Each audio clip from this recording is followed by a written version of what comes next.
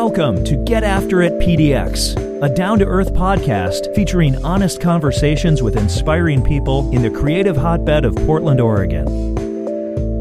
Recorded live and on location in Portland, let's welcome the co-founder of Y East Wolfpack and the host of Get After It PDX, Willie McBride.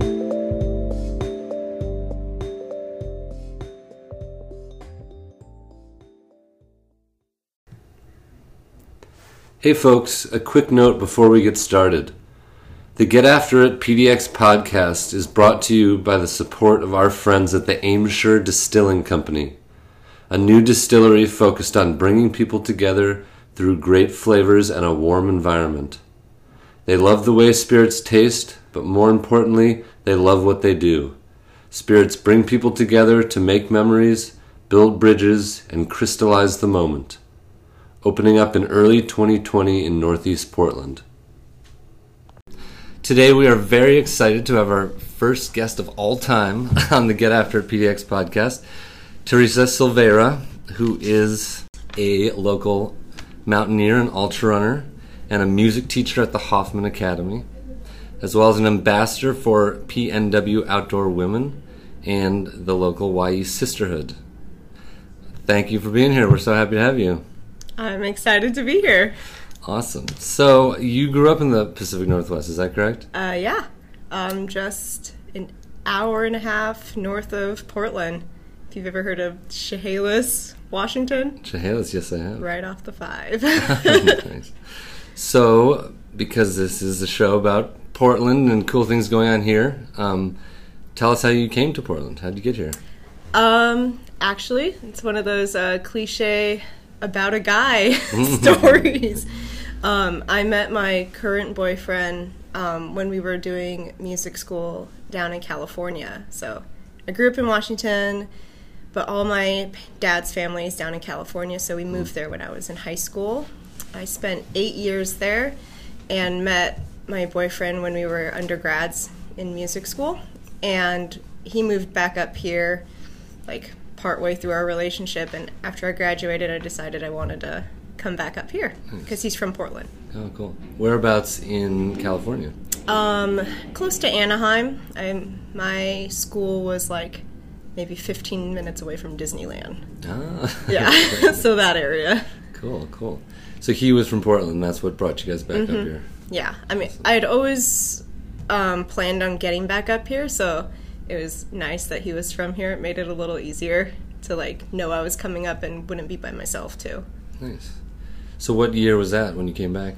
I graduated in 2012, so summer of 2012 I moved back up here. Cool. So it's been a little chunk now. Yeah. You sort of came right in the thick of some pretty serious changes in the city, would you say? Yeah, definitely. So you clearly do a lot of outdoor activities. You're a mountaineer pretty prolifically. I've seen through your social media you've already been up Mount Hood a number of times this season, which is pretty freaking impressive. You're an ultra runner as well, which means you've covered long distances on foot. So has that been a lifelong thing? Was that more recent in your life? That's definitely been more recent. I hated running as a kid, especially, the typical PE class where you have to pass your mile test. That wasn't fun for me. But when I moved back up here, I really wanted to get into just exploring where I grew up. As a kid, when I lived in Washington, my family wasn't very outdoorsy. It was just kind of we enjoyed the scenery around us, but we never we didn't really do any camping as much. We didn't hike or anything. And so that was something I really missed when I moved to overpopulated metropolitan areas in California, where it was really hard to get out to the mountains or anything, even though there's beautiful mountains there. So when I moved back up, it was one of my main goals to start getting outside more and just hiking. So I started hiking when I was in grad school up here, and then that kind of turned into trail running in Forest Park because we realized we had 5,000 plus acres of ground that we could cover just in the city. And so we just started like trying out running, I guess. I don't even remember why we really got into it. I think it was originally just for fitness, and then we realized it was really fun running on trails versus like concrete. And yeah, it just kind of kept building from there, I guess. Nice. So most of those early explorations were with your boyfriend? Yeah. Okay, good. Yeah, we both kind of got into it together. I like taking credit for the fact that I did sign us up for our first half marathon together without asking him, because I wanted us to like really get into it. And so Nice. I just told him, or I think it was a 15K, not a half marathon, but Nice. we hadn't been running that much, and I was like, we're gonna do this, and we're gonna like get into running, and we're gonna get better at it. So we have a goal now. We have to do a 9-mile race. That's awesome. How'd it go? I thought it went pretty well. Yeah, it was a road race, so we started out road racing first before Okay. getting into trail running. Nice. But yeah. So one thing that comes to mind is that you obviously love the outdoors. You spend a ton of time there. But you live in Portland, and Portland is a city. It's a small city by a lot of standards, but it's still a city, and it's a rapidly expanding one. There's definitely feeling the growing pains. There's a lot of traffic, and there's some of the big city ailments are creeping in. So, given that you do so much outdoor stuff, why do you live in the city? Why don't you? Have you thought about living further out towards the mountains, or? I actually have thought about that a lot. Like, whenever we go out to Mount Hood, Mac and I will always see like, all these little tucked away neighborhoods off of the highway, and you're like, gosh, it would be so nice to like be out here. I've also thought about moving. I really love the North Cascades in Washington, and I have always thought about wanting to be out there. But actually, one of the main reasons I like being here is that, one, I have never found another place that I love that has, like, again, like a 5,000-acre forested park, like right in city limits, that at least makes me feel that I'm not in the city. And I feel fortunate that we live even in the city, like really close to the like access points for that place. And even all of the places like I'd rather be still don't have that close access to trails that I love. Also, I really, really like the place that I work, especially as a music teacher. It's not always easy having like a stable job. When I was in college, I had a lot of like very unstable teaching opportunities that like I couldn't always depend on for money, and just like a way to make a living. And the place that I work at now really strives to keep their teachers and give them like a livable income. Awesome. So that would be hard to leave for me too. So tell me a little more about the work you do. You work with kids? Yeah, I teach piano lessons at the Hoffman Academy in Portland, and I generally do private lessons, and I teach kids for ages like 5 to, I think my oldest student is 16. Wow. So yeah, teach a range of kiddos. And all piano? All piano, yeah. I used to teach a preschool class there too, but it just got a little hectic for my schedule to do the lessons and then also the preschool class. But it was really fun to do when I had the time to do it. Nice. So it sounds like music has been a part of your life for a while now. You went to school for it? Yep, went to school for it. I have a undergraduate and a graduate degree for it. Wow, that's pretty impressive. What was the spark, or when did the initial spark to get into music happen? Was it as a child? Was it? Yeah, I was kind of, I don't want to say forced, but it was kind of like that. Like my mom really wanted me to learn piano because she had always wanted to learn as a kid. And so we both got into it together, like we both took lessons together. And then my mom kind of, got too busy and backed off, but I stayed in the lessons. So I started that when I was 6 or 7. And then, I don't know, like my piano teacher was always one of the most influential persons in my life. And it was like someone I always looked up to. And I felt like had the most positive influence on like any of the things I liked to do. So I wanted to pursue that. Cool. And sort of pass that on, be that role for the next generation, so to speak. Cool. So do you feel a connection between nature and music? I wish I did. If I'm being honest, I know there's like a lot of ways to connect them, but I think because music is also kind of like what I'm doing with my life in terms of like my job, nature is kind of a nice separation from it for me. And so like if I'm out in nature, I like to enjoy the sounds of nature. And I mean, maybe that could be construed as like music in its own way, but I actually do like to, in my mind, have those separated. I think it would be a little different if music and piano wasn't what I was doing as my day job every day, but because it is, it's kind of nice to have that be two different things for me, at least right now. Yeah. One day I like the idea of connecting them somehow. I know I've heard of some professional pianists in the area that will like host concerts that feature maybe local PNW composers that compose influenced by nature around them, and I've always thought that was really cool. Yeah. But yeah, that might be a ways down the road. Cool.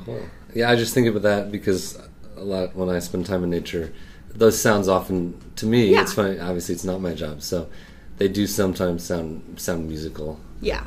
Because there's such a universe of sounds out there, obviously, as you know. And I definitely connect some of the, like, instrumental music I hear to, like if I were to, like, put images to them, they're usually associated with nature. Okay. Yeah. So I guess in that way they're kind of associated. Nice.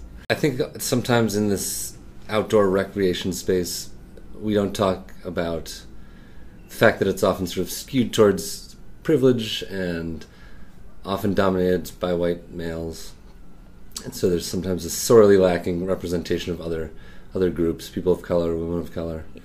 So you are a woman of color, and you are largely in this outdoor rec space, very prolific, doing all these things. So what is your experience as an established outdoor athlete, and what were your sort of entry barriers did you feel or experience getting into it? Did you feel those challenges? I didn't feel them too much, and I feel part of that is because I'm very lucky to be able to make a living and afford the things that I wanted to get, like gear-wise, to get into the outdoors safely. So like financial barriers, I didn't feel like I had that big of a hurdle to go over. I mean, it took some saving up, but I'm very fortunate to have a job that I can support myself doing that. But as I I didn't notice this as much, or I guess I didn't really pay attention to it when it was just me getting outside, but I have noticed it more on occasion when I'm in groups that are getting outside, especially with some of the hikes that I'll lead for PNWOW. And this isn't always the case, but I've noticed, like, I'll look back on pictures of like that I've taken of our hikes, and sometimes I'll realize, oh wow, I'm the only like woman of color that attended this hike today. And I guess in a group of women, it didn't feel like I didn't feel isolated about that, but it was just something that I observed, I guess, but not something that affected me too much. I think I've noticed a couple things more being a woman by myself sometimes, mainly if I'm not so much on the trails, but on the mountain when I've gone up Y East a few times by myself. Just this last week when I was up, I actually got a comment. I was up at Devil's Kitchen and about to go up the Hogsback, and there were two guys up there that were taking off their skis and getting ready to like trudge up to the Hogsback. And one of them said when he saw me, was like, "Oh, a woman on hood, that's such a rarity." And I don't know, I was like super taken aback by it, and it was strange. I like didn't have a good response at the time either, because I was like really tired and like was slurring my words because it was so cold, like I couldn't like really move my mouth. Yeah. But like it just like stuck with me the rest of the day. Like I don't know, I don't feel like I have experiences like that a lot, and so it's always really surreal to have those, even though I know I've heard so many experiences from other women that have had that. So, and in general, and obviously it doesn't have to be one or the other, but an experience like that, would that sort of be fuel for the fire, so to speak, of like, I want to be that woman out there, maybe? Oh yeah. Or it doesn't want to make you hold back, right? Oh no. In fact, as I was like driving back later, I felt like I finally, like after I'd like woken up a little bit, had like a really good response to that guy, and it was, well, I guess you're not up here enough because I'm up here all the time. But I like at the time it didn't click with me, and I was so sad that I didn't get a chance to say it to him. But yeah, I feel fortunate that I haven't had too many experiences like that, both like being a woman and also being somebody that's not white or not male and or doesn't fit the like picture perfect stereotype of what a ultra running mountain climbing athlete looks like. So you are involved with some groups like Pacific, you said PN Wow, but we can explain that for people who don't know. Pacific Northwest Outdoor Women, correct? Yeah. So you're an ambassador for them? Yes, I am. So I think that's one of the ways in which you're sort of giving back, being a representative for giving women and others out there. So could you tell us a little bit about that group and what you do? Yeah. It's a group on Facebook. It was actually founded by 3 friends from Washington. So a lot of the members of the group are kind of centered in like the Seattle area, but all the members are from all over. Just a huge chunk of them are in that area. It's got, oh man, I haven't looked at the numbers recently, but I know it's over 30,000 members in the group. Wow. Yeah, and so there's, I want to say maybe 20 or so odd ambassadors that help organize events for the group to try and get these 30,000 women together, or just, you know, provide an opportunity on the Facebook page to like discuss outdoor issues and just be in a safe space for women to communicate with each other about the outdoors and inspire each other. Cool. So I host events in the Portland area along with one other ambassador in the area as well. Great. So what sort of events are you guys putting on? Most of the ones I've done so far are just hikes, and usually they're like try to do hikes with a theme. So like this weekend I'm doing like a holiday themed hike with like a gift exchange in the middle of it. Yeah. And then I've done some other ones for like Earth Day where we'll go out on a hike and like pick up trash. If we like this last one we didn't find any trash, so that was nice. But heartening. Yeah, it was nice to see. And then I'm also trying to do more Leave No Trace classes for the group, especially for you know, women that are just getting outside and maybe aren't familiar with some of the outdoor ethics that we have as standards as people getting outside a lot. Awesome. Social media, I have noticed recently that at the bottom of whatever post you're doing, you have been listing the ancestral lands and the tribes that are associated with them. Mm-hmm. So I've seen that on a few other accounts. I follow Natives Outdoors, so I've seen it from them, obviously. And yeah, I've been noticing it, thinking it's really neat, and so I wanted to ask you about that and hear why you're doing it and what that means to you. Well, I just want to I'm trying to be more transparent with the fact that I know that the lands that I'm like have the privilege to be playing on and doing all of the things that I love to do on were not lands that I initially inhabited, and not lands that were, how do I put this? Like public lands in general were not initially like for the people that they're for now, I guess. Not saying that right. But just as like government entities, they didn't belong to us, is I guess a better way to put it. That there were people that lived on these lands, and still, I think that's an important thing to say too, is they still live on these lands that were pushed off to create public lands. And I just think that's important to acknowledge, especially with all of the issues that Indigenous people have to live with right now, and just the lack of privilege that they have compared to many of the other groups that live here and that have the opportunity to get out and explore on these lands. So I feel like, at least in this realm of social media, that's the least I can do to show that acknowledgement. But there's obviously much more that I can do and everybody else can do to support those communities. Nice. So social media obviously is a tool with good and bad potential. Mm-hmm. Yeah. How do you navigate that in your own life? I feel like part of at least in my personal life, I feel like the part of the con for me for social media is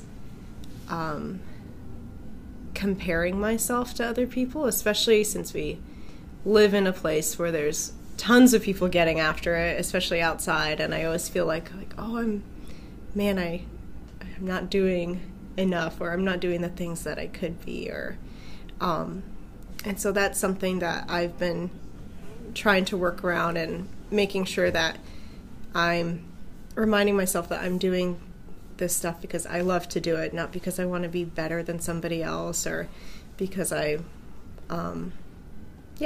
not because I'm trying to be better than somebody else, but just trying to better myself.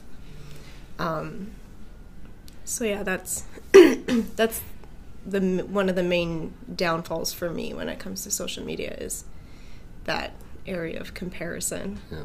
That doesn't need to be there.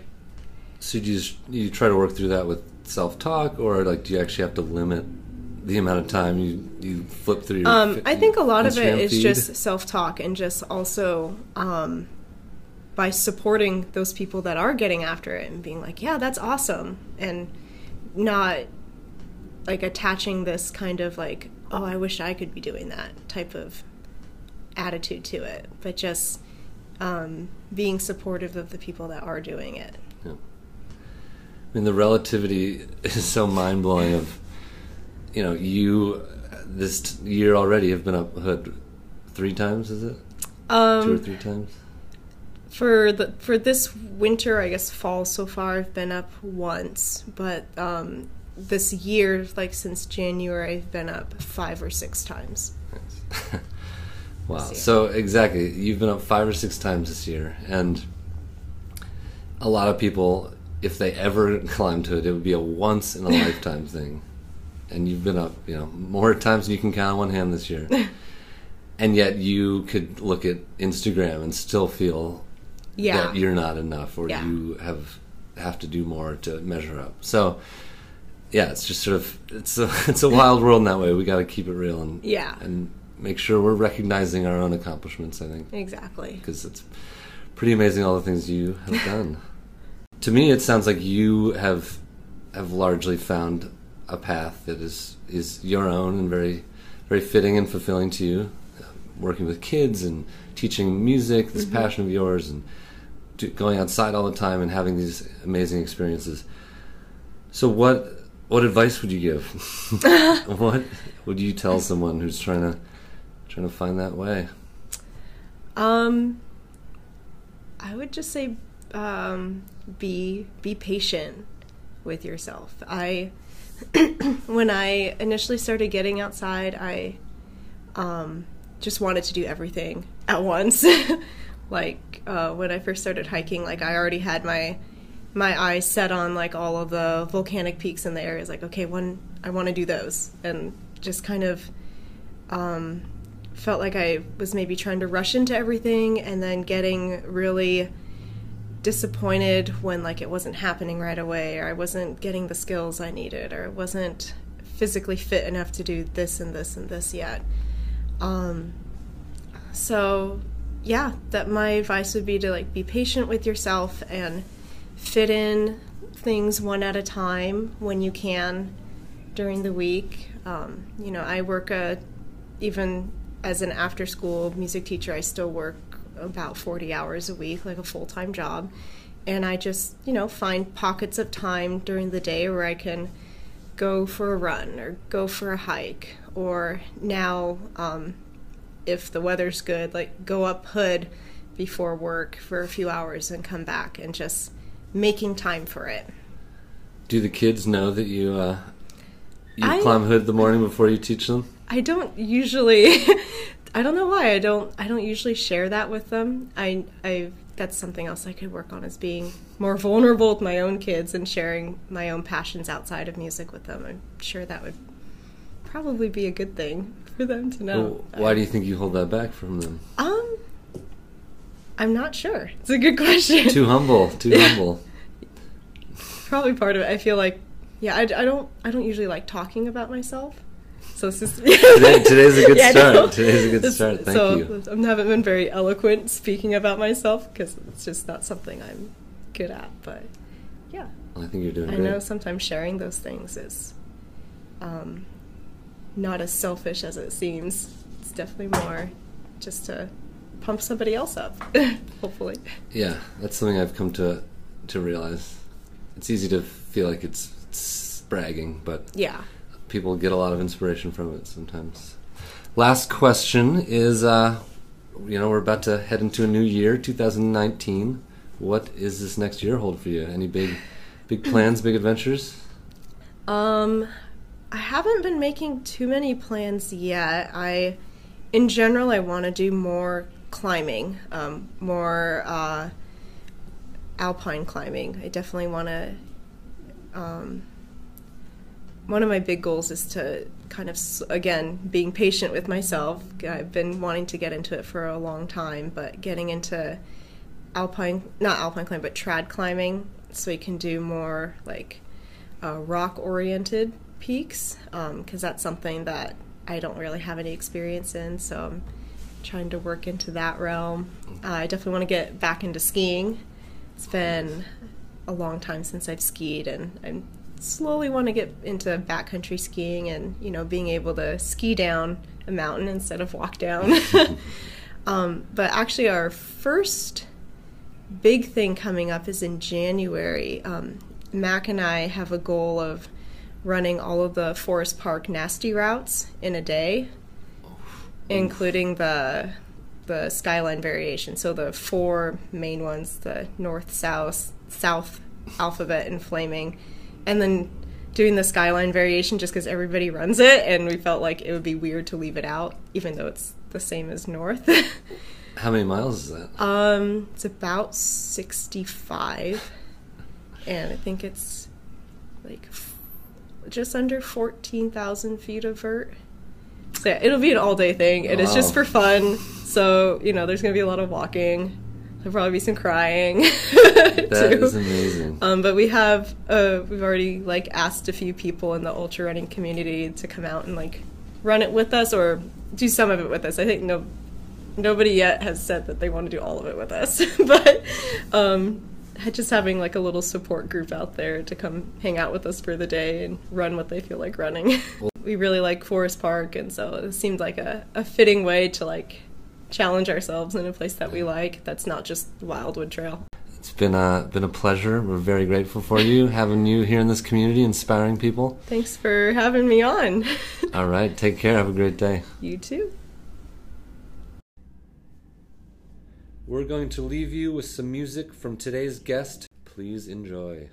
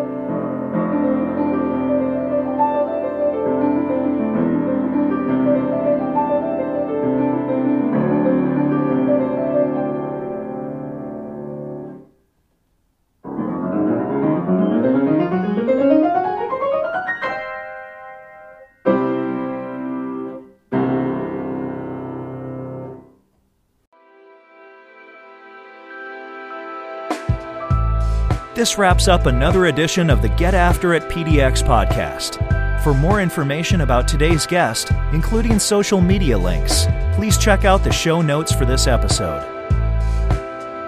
Thanks for listening. Now, it's your turn to get out there and get after it.